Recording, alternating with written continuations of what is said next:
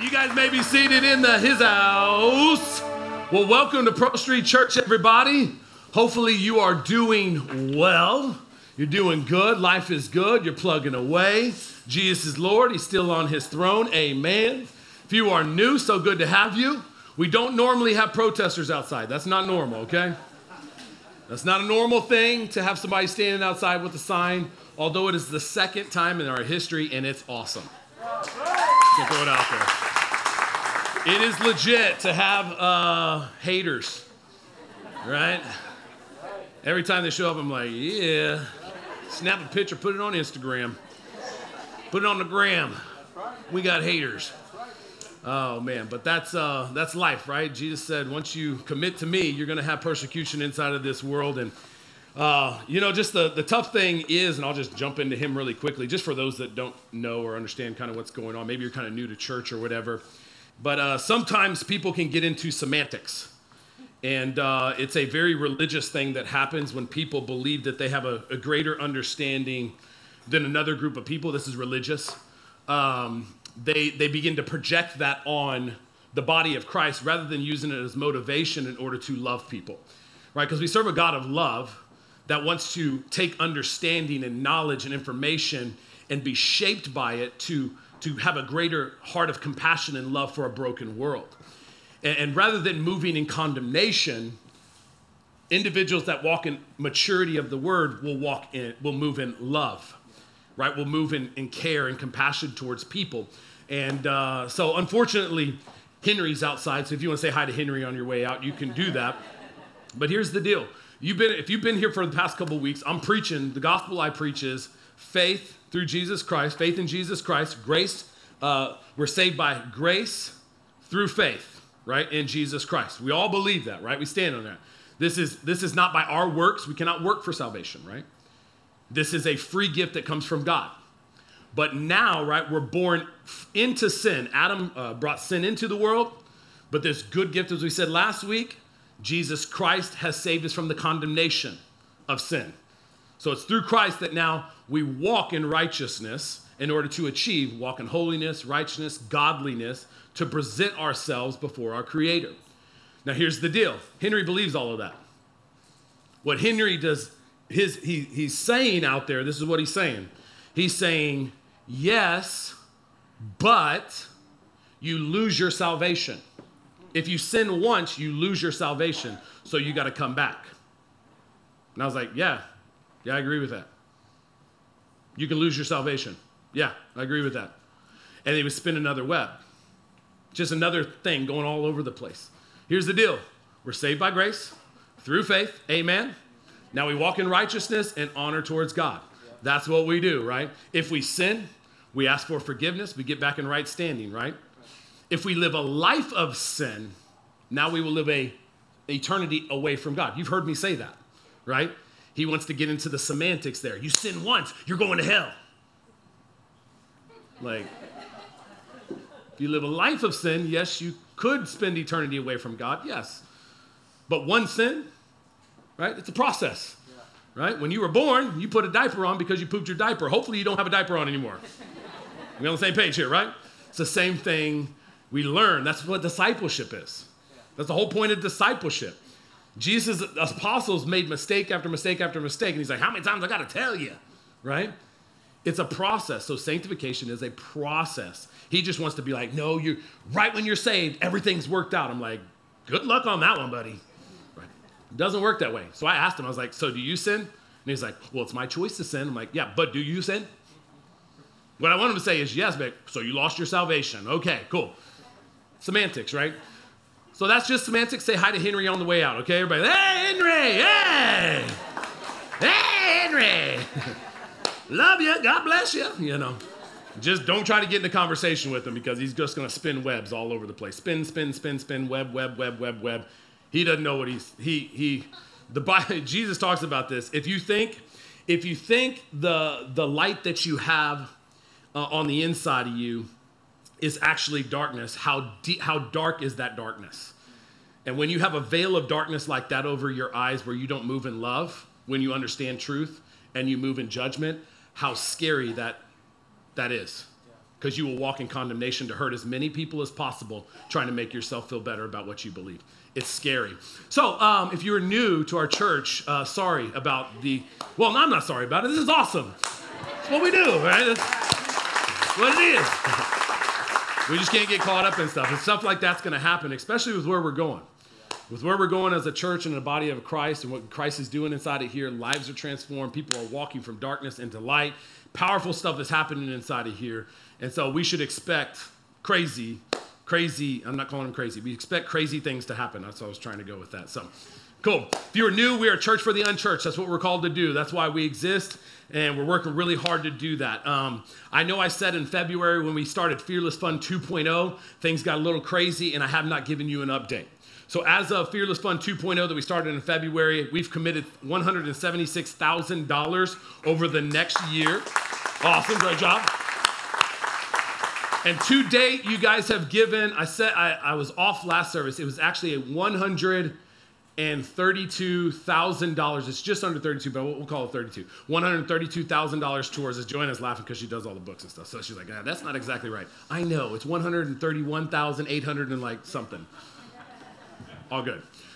So thank you guys for your generosity towards the house and what we're moving in and the building a future for our church. If you have not jumped in and been a part of Fearless Fund, you can do that. You can give towards it. We'd love for you to make a pledge to give towards the future of our church. I can't share everything that's going on right now. It's coming very soon where I can share some stuff. It'll blow your mind because it's blown my mind. But until then, let's just keep on being obedient and being generous, because God's going to blow it up inside of our city through Pro Street Church. It's going to be awesome. All right. Also, we're going to be starting something called Church Night. Church Nights once a month on May 25th. We're coming up on our 7th anniversary. So May 25th is our anniversary. So it's a Tuesday night. We're like, let's just have a church night, and we'll do it once a month. We live in a world that's so busy, and COVID has wrecked shop on our world here today.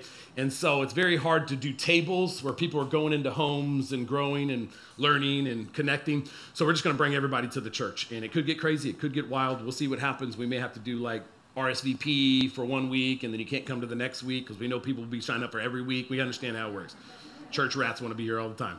We get it. But we're going to be starting something called Church Nights on May 25th just to come in and connect and relate.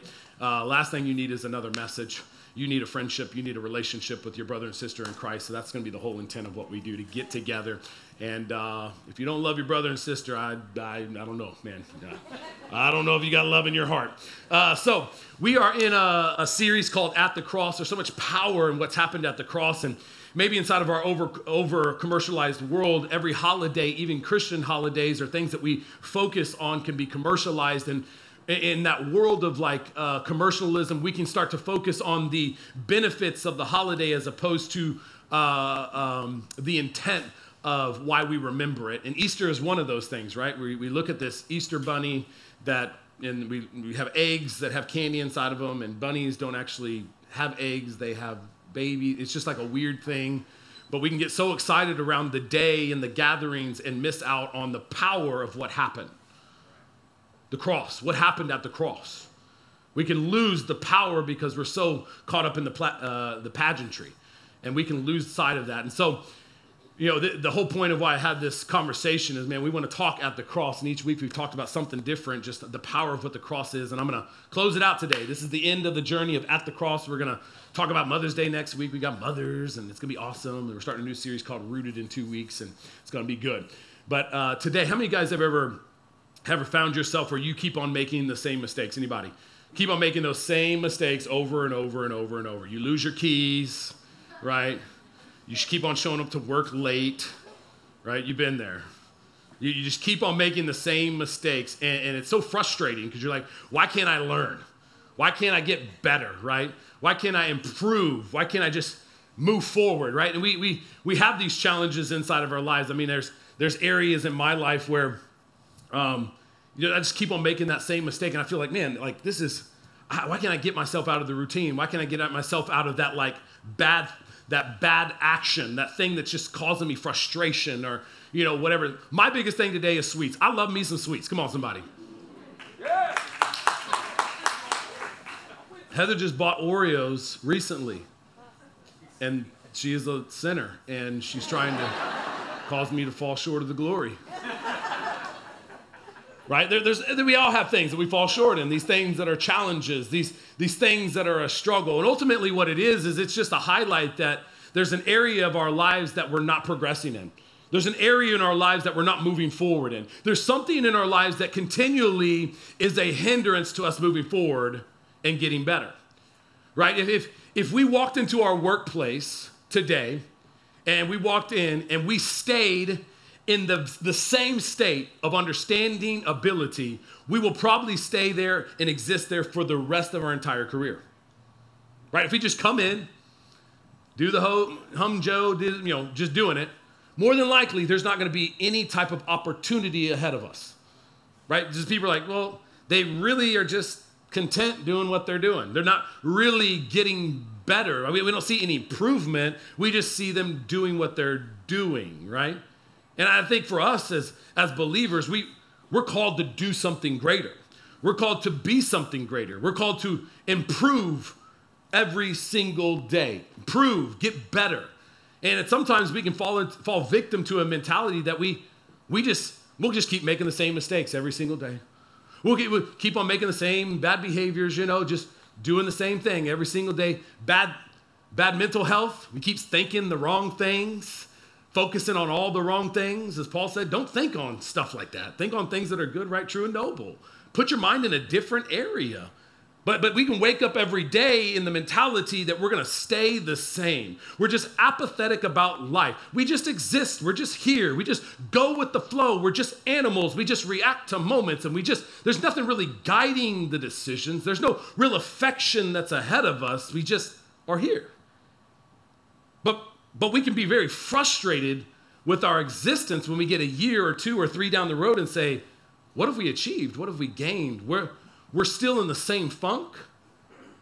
We're still dealing with the same junk. Come on, let's just rhyme it out here, right? I couldn't think of another one, so it stops right there. That's awesome.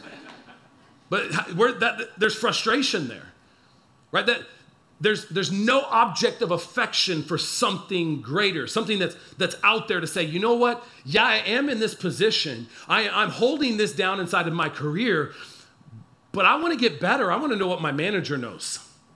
I want to know why we produce these products and what benefit is to the end user. Now you're inquisitive. You're starting to expand your mind to say there's something greater than what I'm just doing right here and now. Usually opportunity is in front of individuals that are pushing forward, that are moving forward, that are asking questions, that are saying, I don't want to just stay where I'm at. I believe that there's something greater ahead of me. As a pastor, one of the things I do with my mentors is say, tell me what I don't know, and please tell me what I need to know. Tell me where I am stupid at, please. Give me some wisdom so I'm not so dumb, basically is what I'm saying. That's why I can be hard with you, because I'm hard on myself and I'm hard with my mentor. Like, be hard on me. I take it like a man or a woman, okay, equal opportunity. Take it like an adult. You're not where you need to be. I'm not where we need to be. How do we get better? How do we improve? How do we move forward? Opportunity stands in front of individuals that are trying to move forward inside of their lives. Right? Now I'm setting that up. That's more, not spiritual. But what I'm saying is the same approach is the approach that God has for us inside of our spiritual lives. That there should be some inspiration ahead of us. There should be some humility to say we don't have it all figured out. There should be some desire on the inside of us to say, I started in this place, but I want to move forward inside of my life. I want to get better. I want to know more of God. I want to know more of his character. I want to get better in my disciplines. I want to move forward in my living. I don't want to just stay here in the same funk dealing with the same junk. There should be a desire. The cross is this place that we run to for salvation, because usually the dysfunctional lives in which we are living, there's decisions that are made that put us in chaos, and we say, man, we've got a gaping hole in our heart. We are broken and we're desperate in need. We tried to do our own thing and it's not working out. And then we come running towards the cross to say, God, help us. Right? Everybody needs a doctor when something is wrong. Everybody. We all need to run to the doctor. We got to get to a place. Whenever we have an emotional breakdown, we all need a friend to care for us and love us and meet us there. Everybody loves that. We all love that. We love running to places of refuge whenever we are broken. But do we love the correction that comes on the backside? Our friend was there for us when our heart was broken, when he said he was going to do this and then he left you. We were there, our friend was there with us, but then our friend says, now, why are you dating individuals like this? This is the third time you've been down this journey. Don't tell me who I can date and what I can do. What are you trying to do? You ain't a friend of mine no more. We love the refuge, but do we love the correction? That's addressing the behaviors. Everybody loves the doctor. Oh, help me. You saved me from a massive heart attack. But you've been eating yourself to an oblivion. You have no care or concern over your diet. You're putting anything and everything inside of your mouth. We saved your life, but you need to change your diet. Oh, doctor, try to tell me it's a free country. I can eat whatever I want. You can, and you're going to eat yourself right into death. Right? You get what I'm saying here?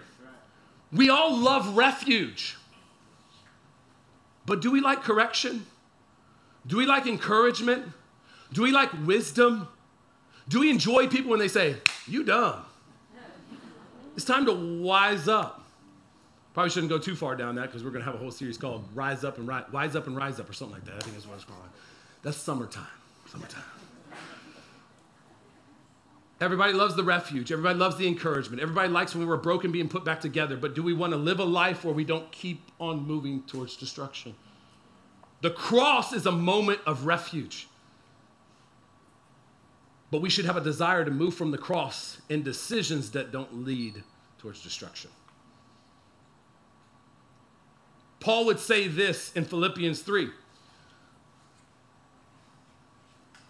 Paul would say in Philippians 3, verse number 12, I don't mean to say that I have already achieved these things or that I have already reached perfection, but I press on to possess that perfection for which Christ Jesus first possessed in me. Now, Paul killed Christians, met Jesus, transformed life, traveled around the world, preaching the gospel, setting up churches, okay? I'll talk a little bit more about that here in just a minute. He's saying, I'm not trying to say I got it all together, because I don't. He knows what's up. He knows he's a sinner saved by grace. He knows he's still got challenges inside of his life. I'm not saying I have it all together is what he says. But what does he go on to say? I press on to possess that perfection for which Christ Jesus first possessed in me. No, dear brothers and sisters, I have not achieved it, but I focus on this one thing, forgetting the past and looking forward to what lies ahead. I press on to reach the end of the race and receive the heavenly prize for which God, through Christ Jesus, is calling us. Leave it up real quick. What is Paul saying? I've been changed by Christ. I found refuge at the cross. But my life now is moved from the cross. Perfection was found at the cross. I was fully justified. The price was fully paid. I stood before my Creator without blot or blemish. But I walked into a real life in a sinful world. So I can't sit here and be like, okay, cool, I'm good now. The blood, I'm good. What is he saying? I stepped into a real world. Christ started me in perfection. Now in life, I'm pressing on to perfection. That which was first started in me. What does it mean? You step out from salvation, you are already at a disadvantage from the perfection that started in you. He's already said, I don't have it together. I got to press on now. I got to move forward now. I got to keep on moving forward with the Holy Spirit inside of my life in order to overcome all of these challenges. Because what do I want to do? Verse 22. Forgetting the past and looking forward to what lies ahead, I press on to reach the end of the race and receive the heavenly prize for which God, through Christ Jesus, is calling us. There's eternity. There's this heavenly prize, this thing that's ahead of me. So today I live presently with a pressing on. Not caught up in the moment, not caught up in the challenges, not caught up in the struggle, living through it, pressing on through it. I'm not living in that perfection that started, but I want to get to that perfection. That perfection, man, at the cross, we dealt with our issues. We dealt with our shame. We dealt with our pain. We dealt with our sin. All of that was dealt with. There was perfection that started at the cross on the inside of us. Now we step out and we got to keep on pressing on through all of that chaos. Keep on pressing on through all the chaos, all the dysfunction. Man, why do I act like this? Why do I think like this? Man, I don't want to look back. I don't want to look back at my life. I don't want to focus on what was. How many of you guys you get there sometimes? You start thinking about the good old days. Remember when we didn't have some kids? Remember we had all this time to ourselves? It was so much better then, right? Remember whenever, I was single. Remember whenever I was a teenager. Remember when I was back in high school. Remember when I was in college. Man, it was so legit. More than likely, you're looking at a time where your life was not honoring God. You're looking at a time like, man, it was so free and I could just go do and up. You remember the fun, but we tend to overlook the pain unless it's egregious. Right? There's a song that I'm a sucker for performances, but Kelsey Ballerini sang this song, and it's a country song. And hey, man, I'm all things, all people. I listen to everything. Not really, I don't really listen to everything, but all types of music I will tune into, not necessarily on a daily basis, but I can get down with a good beat. But she wrote this song called "Half of My Hometown." It was such a great. It's a great song to take you back. It puts you in that moment, right? It puts you in that moment back when you were in your hometown, whatever it was. She was singing a song that goes like this: half of my hometown still hanging around, still talking about that one touchdown. They're still wearing red and black, go Bobcats, while the other half of my hometown, they all got out. Some went north, some went south. They're still looking for a feeling half of us ain't found. So stay or leave. Part of me will always be half of my hometown. Thank you.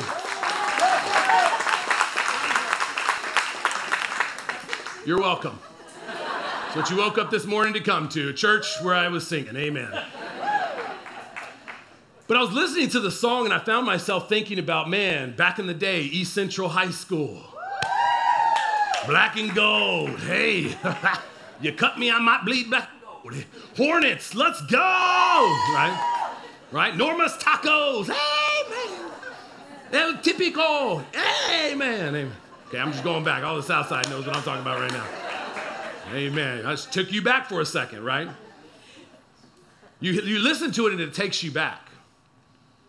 Right, but that thing, we start remembering, man, looking backwards and, it was better then. But let me just tell you, it is not better then. Your life is much better now in Christ Jesus. Your future is much brighter now. There was some good times then, but there is some good times now, and there are some good times ahead of you. We should not be looking back, but we should be pressing on, right? See the deal? You change that song spiritual. Let's just make it spiritual just for a second.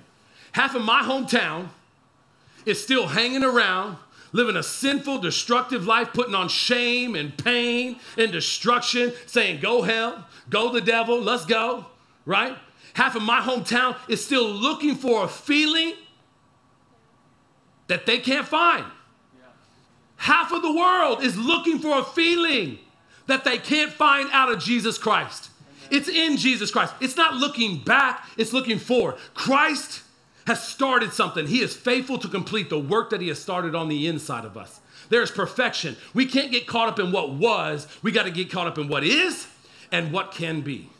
We are unfinished. Every single one of us are unfinished. We got work to do. We all have some work to do. Amen. That's right. She got that slow clap on like, she was doing that for her neighbor. She like,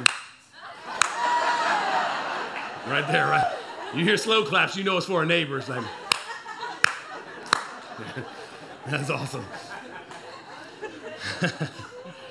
So the cross has so much power. There's so much power at that cross, but it doesn't stop there. We're unfinished, so we got to move forward. Let me just recap what happens at the cross.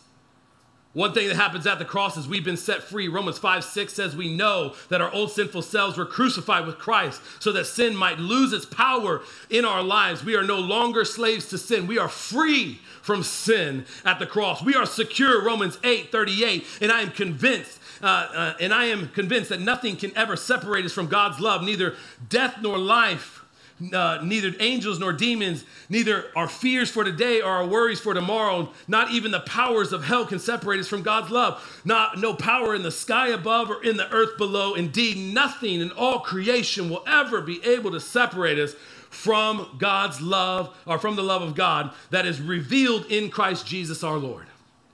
We're secure in the cross. Nothing can separate us from God's love. He is chasing us down. We are justified at the cross. Romans 8:1 says this, so now there is no condemnation for those who belong to Christ Jesus. And because you belong to him, the power of the life-giving Spirit has freed you from the power of that sin that leads to death. We are justified at the cross. But we are unfinished, as I said a minute ago, and the whole point of what I'm saying today. We are unfinished. Philippians 1 verse 6 says this, and I am certain that God, who began the good work within you, will continue his work until it is finally finished on the day when Christ Jesus returns. I'm confident. that he started it, he's faithful to complete it. There's a few of us in here, we like to start projects, we just don't necessarily like to finish them. This is where you get to hit your husband. Bam. Right there. He's talking about you. Listen up. Okay? We serve a God that is faithful to complete what he has started. If he has started in your heart a love conversation, he has put a new affection on the inside of you. He is faithful to disciple and develop you through that process until it is complete at the second coming of Christ. That may be in this life, could be in the next. Or not the next, but could be in the resurrection. You may be dead, right? And Jesus' return comes. It could be when you're alive. It could be when you're dead. Whenever it comes, he's faithful to complete it. That work. Amen? Now here's the hard thing. Everybody likes refuge, as I talked about a minute ago. Everybody likes refuge. You know, the Apostle Paul went around and preached Christ crucified. He preached salvation through Jesus Christ. By no other works. It's simply through faith in Jesus Christ. So he went throughout, the gospel spread throughout Jerusalem and went in multiple different towns, Philippi, right? Greece, went into modern day Turkey, better known as Asia Minor back then. He went into all these multiple places and started churches on this. Christ crucified, salvation through Jesus Christ and Christ alone. People came to Jesus Christ. People were being saved. Churches were being set up, right? He set people up. Hey, Christ crucified. Let's surround ourselves around the message of Jesus Christ. Let's love each other as Christ loved us. And people were coming to faith, and people were coming to the church, and man, people were being saved, and the Holy Spirit was moving. But now you start to look at the epistles. What happens? 1 Corinthians. 1 Corinthians is a letter by Paul, the head of the church that formerly sued Paul whenever he was in Corinth. This individual, years after he sued Paul, would come to faith in Jesus Christ, and then he starts leading the church. Now he's leading a church that has saved in Jesus Christ, but now is operating in dysfunction. They've allowed sin to seep in. They liked grace. They just didn't necessarily like the hard conversations. And so what's Paul doing? He's writing 1 Corinthians saying, let me tap that backside. Let me bring you some truth. You like Jesus, but if you love him, you're not going to be acting like this. One of the questions was this. Hey, this sexual immorality deal, we got a guy in our church that is having a sexual relationship with his mother-in-law. Is that cool?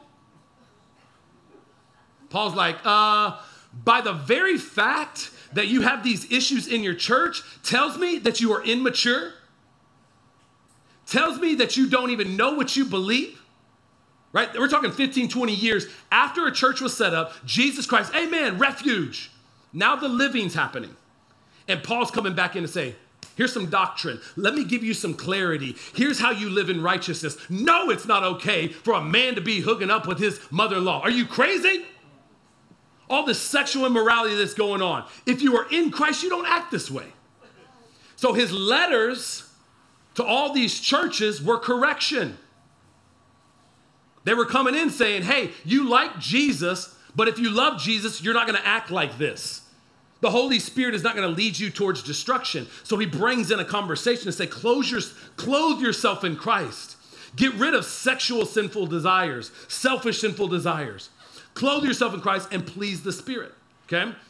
And so I'm going to jump into these scriptures right here. We're going to read the scriptures straight out. So you can't be mad at me. I'm just bringing you truth. We should have a desire. We are unfinished. There's a work in progress. Sanctification is a process. We're trying to get the junk out of our lives, follow the Spirit's leading so that we can please God with our life. We are all unfinished. Nobody in here, no matter how long you've known God, no matter how long you've served in church, it does not matter.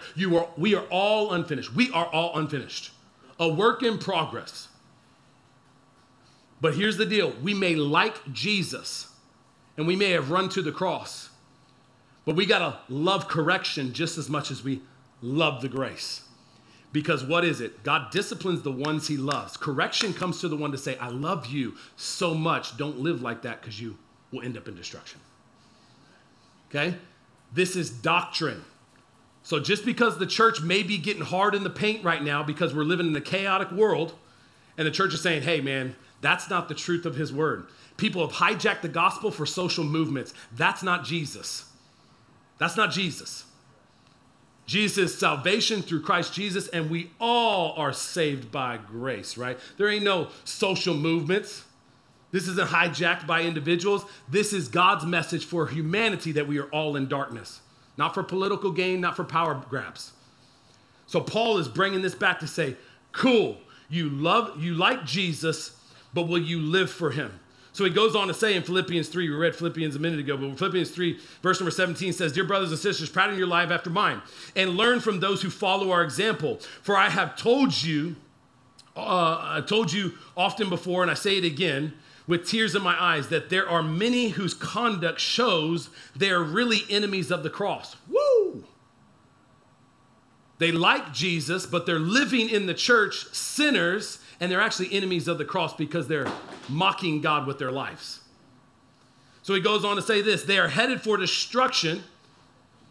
Their God is their appetite. They brag about shameful things, and they think about this life here on earth. But we are citizens of heaven, where the Lord Jesus Christ lives, and we are eagerly waiting for him to return as our Savior. What is he saying? There's individuals in the church that are serving their appetites. This could be a physical appetite. They can't control what goes in their mouth, so they're living lives of gluttony. This could be they can't control what's going on in their minds, so they're living lives of anxiety and stress and disorder, right? This could be greed. They can't control the appetite for gaining and attaining, so they're living a greedy life. And these appetites that we have, this lustful desires that are on the inside, they can't control this stuff. What do you say? They're headed for destruction, right? So he's coming in to say, you can't live like this. There's got to be something you're moving towards of righteousness. You can move down to Galatians 5, verse number 13. I'll read to verse number 17. So go with me. For you have been called to live in freedom, my brothers and sisters. But don't use your freedom to what? Satisfy your sinful nature. Modern day terms. Don't live your life making choices off your feelings, satisfying a moment of temporary gratification. Modern day terms right there, right? Don't live on emotion. Don't live on feelings. Get your Pampers off, grow up, and realize you live in a sinful world that's not about you. It's about the kingdom. This is about denying ourselves, as Jesus said. Deny yourself. Pick up your cross. Follow me. That's what this is about. Walk away from your sinful nature. But these individuals are walking in it. So he's having to come in with the paddle and be like, bam, bam. So don't use your freedom to satisfy your sinful nature. Instead, use your freedom to what? Serve one another in love. Right? That's exactly what I'm talking about out here. This person, I was free at the cross, but now I'm going to walk in judgment towards the world. Really? Henry, use your freedom. Right? Henry. Say it later. Henry, I'm just going to include him a part of our church today. Henry, what are you talking about, bro? Use your freedom to walk in love. For the whole law can be summed up in this one command: love your neighbor as yourself. But if you are always biting and devouring one another, watch out, beware of destroying one another. Verse number 16, so I say, let the Holy Spirit guide your lives. Then you won't be doing what your sinful nature craves. The sinful nature wants to do evil. That sinful nature wants to do evil. It wants to disobey God, wants to walk in disorder, wants to walk out of alignment with the order God has for humanity. We see this all over our world today, more today than we've ever seen in our lifetime. Said, and the Spirit gives us desires that are the opposite of what the sinful nature desires. These two forces are constantly fighting each other, so you are not free to carry out your good intentions. You got a professor in your school. You got a teacher at your school. You got a bad mentor. You got a bad celebrity. You got an individual that's walking in sin that is saying, live how you want to live. I am a pastor. We are a community of people that says, don't live according to that nature. It's headed for destruction. It's actually a mockery of the cross. Don't live on your feelings. Grow up. Get your Pampers off. You were created perfect at the cross, but now it's time to achieve that perfection. It's time to walk away. If you follow the Spirit, you won't be doing what your sinful nature does. What is he saying? If you have an affection that is not Jesus Christ, more than likely your life is going to move in a direction that is evil. That's why I will sit here today to say any person that does not profess Jesus Christ as Lord and Savior more than likely is operating in evil. You may not see it. They may be able to hide it. That's why I don't get behind political characters. I don't get behind anybody that does not profess Jesus Christ to be their Lord and Savior. BLM, ain't behind them because Jesus Christ is not their Lord and Savior. Not one of them is professing Jesus Christ as their Lord and Savior. Not one. Social movements, not one of them is professing Jesus Christ as their Lord and Savior. Not one. I get behind people that say Jesus Christ is my Lord and Savior. Why? Because they're walking in the righteousness of God. They're walking in the truth of His Word. They're trying to accomplish. Peace. They're trying to accomplish love on earth through the power of the cross, not through man's ideas. They're trying to create love for all people, but bringing people to Jesus Christ, not bringing them to man's ideas. That's the difference. That's why I'm like, dude, where is the church? Where's the African-American community, the church of the African-American community standing up and saying, this is our movement. We're going to stand up for this. Where's those pastors standing up? I haven't seen any. I want to get behind some pastors that are like, we're going after this because we want to lead all these people back to Jesus Christ. Because we're not Jew or Greek. We're not men and women, as we talked about last week. We're all saved by grace. We're all under the same heading. We're Christians now, fighting for the same thing. Everybody to come to know Jesus Christ and us to walk as believers, united around Him. Not united around a kingdom here on this earth, united around the kingdom that we can't see. And that's hard. That's hard to talk about. And I get it, but man, when we pull back to, we're not living in our sinful nature, man. When we walk by the Spirit, it leads towards evil. But when we walk by the Spirit, man, we honor God with our lives. Verse Ephesians, you skip down. No, I'm not going to read that one. We're going to go into Colossians 3. Colossians 3, I'll start with verse number 6. It says this, so put to death the sinful, earthly things lurking within you. Have nothing to do with sexual immorality, impurity, lust, and evil desires. Don't be greedy, for a greedy person is an idolater, worshiping the things of this world. Because of these sins, the anger of God is coming. You used to do these things when your life was still part of this world, right? when you used to be a part of your hometown. You used to be a part of that, right? But now is the time to get rid of anger, rage, malice behavior, slander, and dirty language. Don't lie to each other, for you have stripped off your old sinful nature and all its wicked deeds. You are no longer that creation. You are no longer who you once were. We are a new creation in Christ Jesus. We stripped all the chaos off. Put on your new nature and be renewed as you learn to know your Creator and become like Him. Amen? You get to know Him. You become like Him. Let me just ask you, who is your mentors today? Who do you listen to in your life today? Who do you tune into today? If they aren't following Jesus, it's time to get a new mentor in your life. It's time to get a new influence. If it's Cardi B, don't be surprised you shaking your thing up in the club, you know. Your mentor has led you right down to that destruction, okay? Let's be honest with you, right? I'm trying to make it as relevant as possible. Put on your new nature and be renewed as you learn to know your Creator and become like Him. Right? This affection. We were coming like Him. We're not, we're just here living how we want to live. Right? We're here for something greater than that. An emotion, a feeling, a temporary time. Right? We're meant for something far greater than that. In this new life, it doesn't matter if you are Jew or Gentile, as I said just a minute ago, circumcised or uncircumcised, barbaric, uncivilized, slave or free. Christ is all that matters, and He lives in all of us. Every social movement right there can just come into this. Where's Jesus at in it? Every social movement. Where's Jesus at in it? Tell me where Jesus is at in it. You believe in Jesus Christ? Why are you doing this then? What's the point of it? What's the purpose? Okay.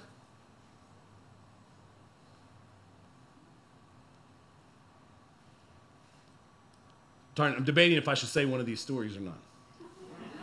I'm just thinking, I'm like, But one of these families on an individual that was killed by a police officer is still waiting for the money that was raised by BLM. BLM is not giving it to them. It's like $16.5 million or something like that. BLM didn't distribute it. It's crazy. They're waiting for their money. Like, where's our money at? You used our relative to raise the money. Where's the money? If you don't look beyond the instance and look into the details 6 months after, you won't see the true intent of the individuals that were using an event for their own gain and their own purposes. They know an emotional encounter will get people, but where are you at 6 months later when the real truth comes out on what's going on? Woo!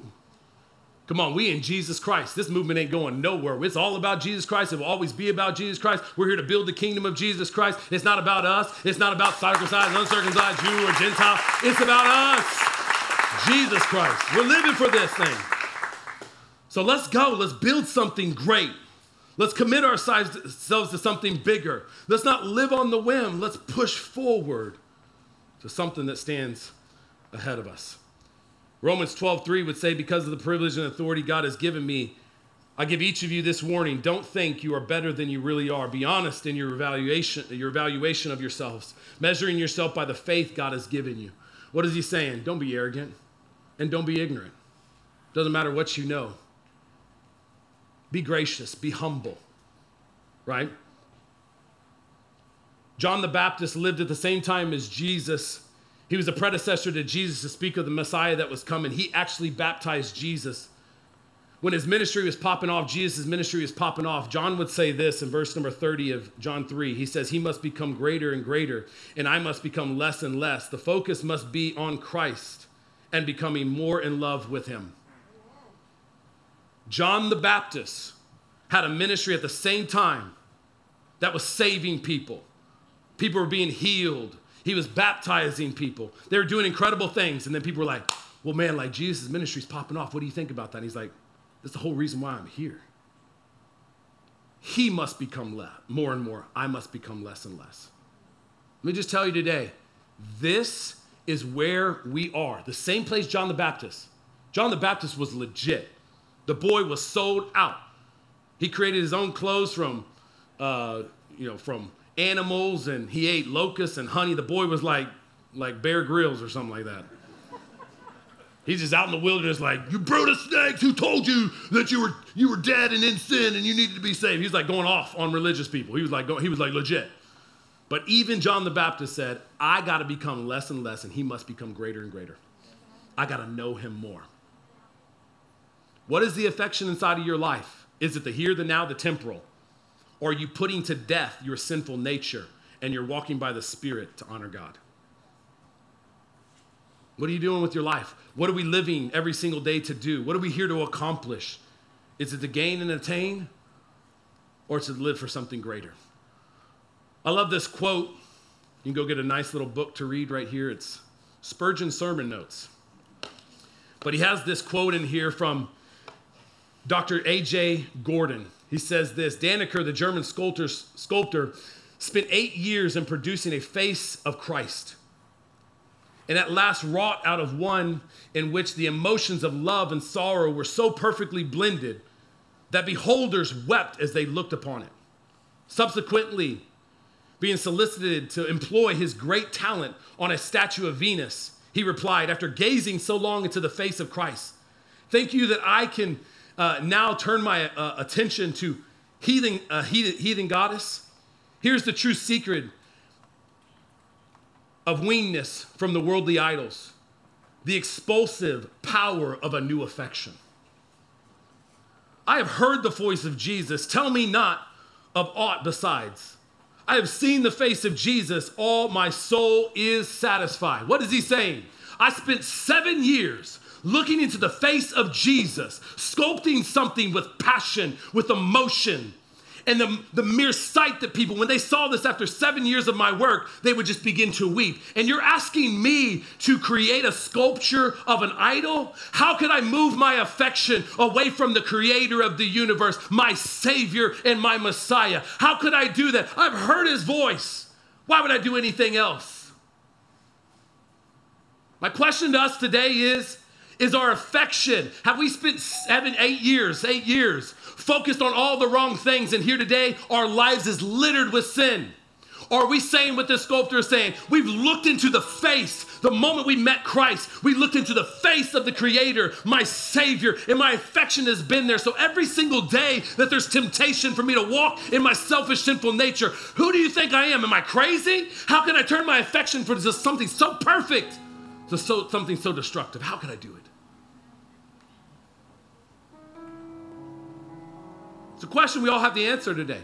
If our affection is Jesus and every single day he is the center of our attention, more than likely we're going to let the Spirit lead us into truth, into good works, into love for all of humanity. More than likely. But if we're caught up in our selfish, sinful nature, it'll be littered with chaos.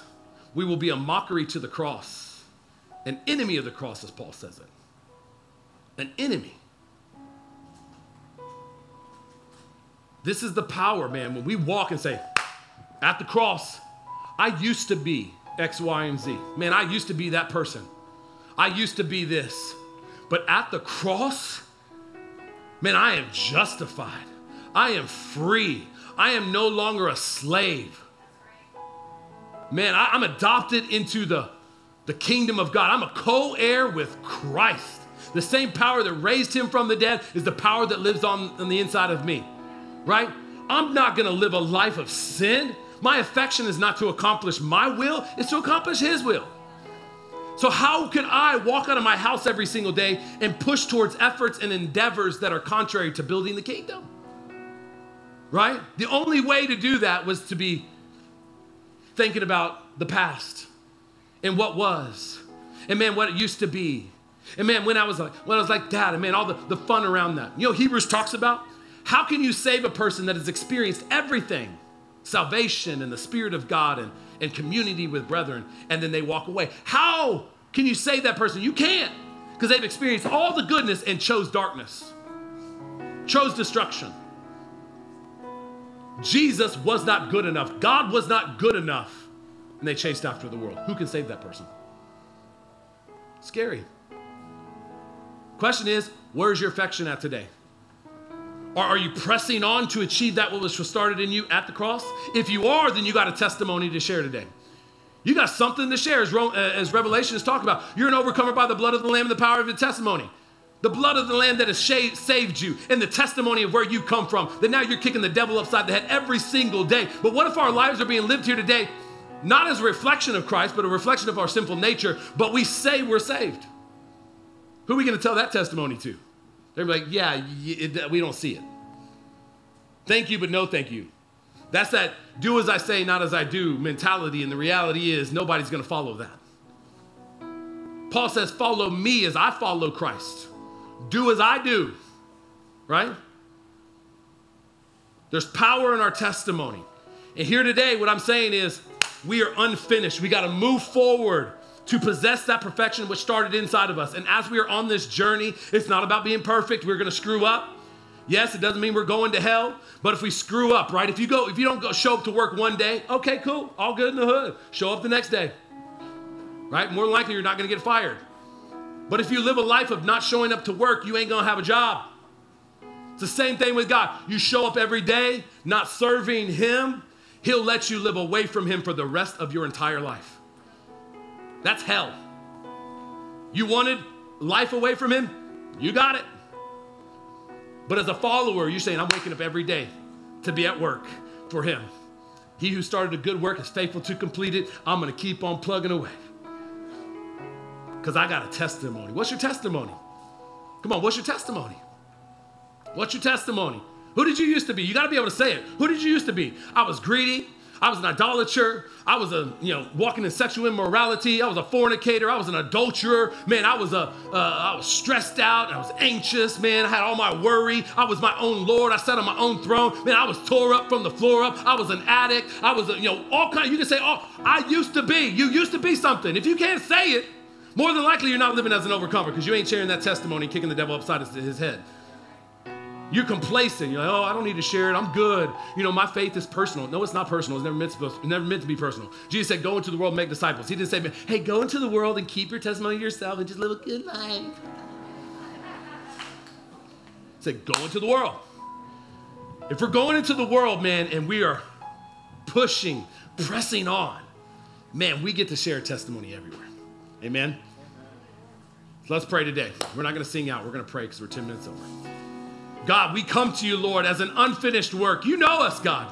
You know the details of our life. You know every hair that's on our head. You know every thought that is in our mind today. You know every sin we committed. You know every word, every idle word that has come out of our mouth that was rooted out of our heart, God. You know our dysfunction, but you still love us. And Lord, you have taken us from chaos, and Father, you have taken us into the light. You've brought us into peace. You brought us into joy. You brought us into love. And today, Lord, I pray that every testimony in this house, God, is not received in apathy. Is not lived out in apathy, God. But Father, is lived in power. Father, the testimony of our lives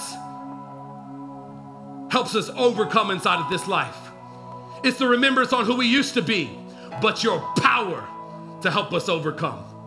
Your power to save us, God. Lord, may we speak our testimony with power. May we encourage people with our testimony. May we be encouragers of your word, God, with the life in which we live. May we show up every day to honor you, pressing on to receive that which you started on the inside of us.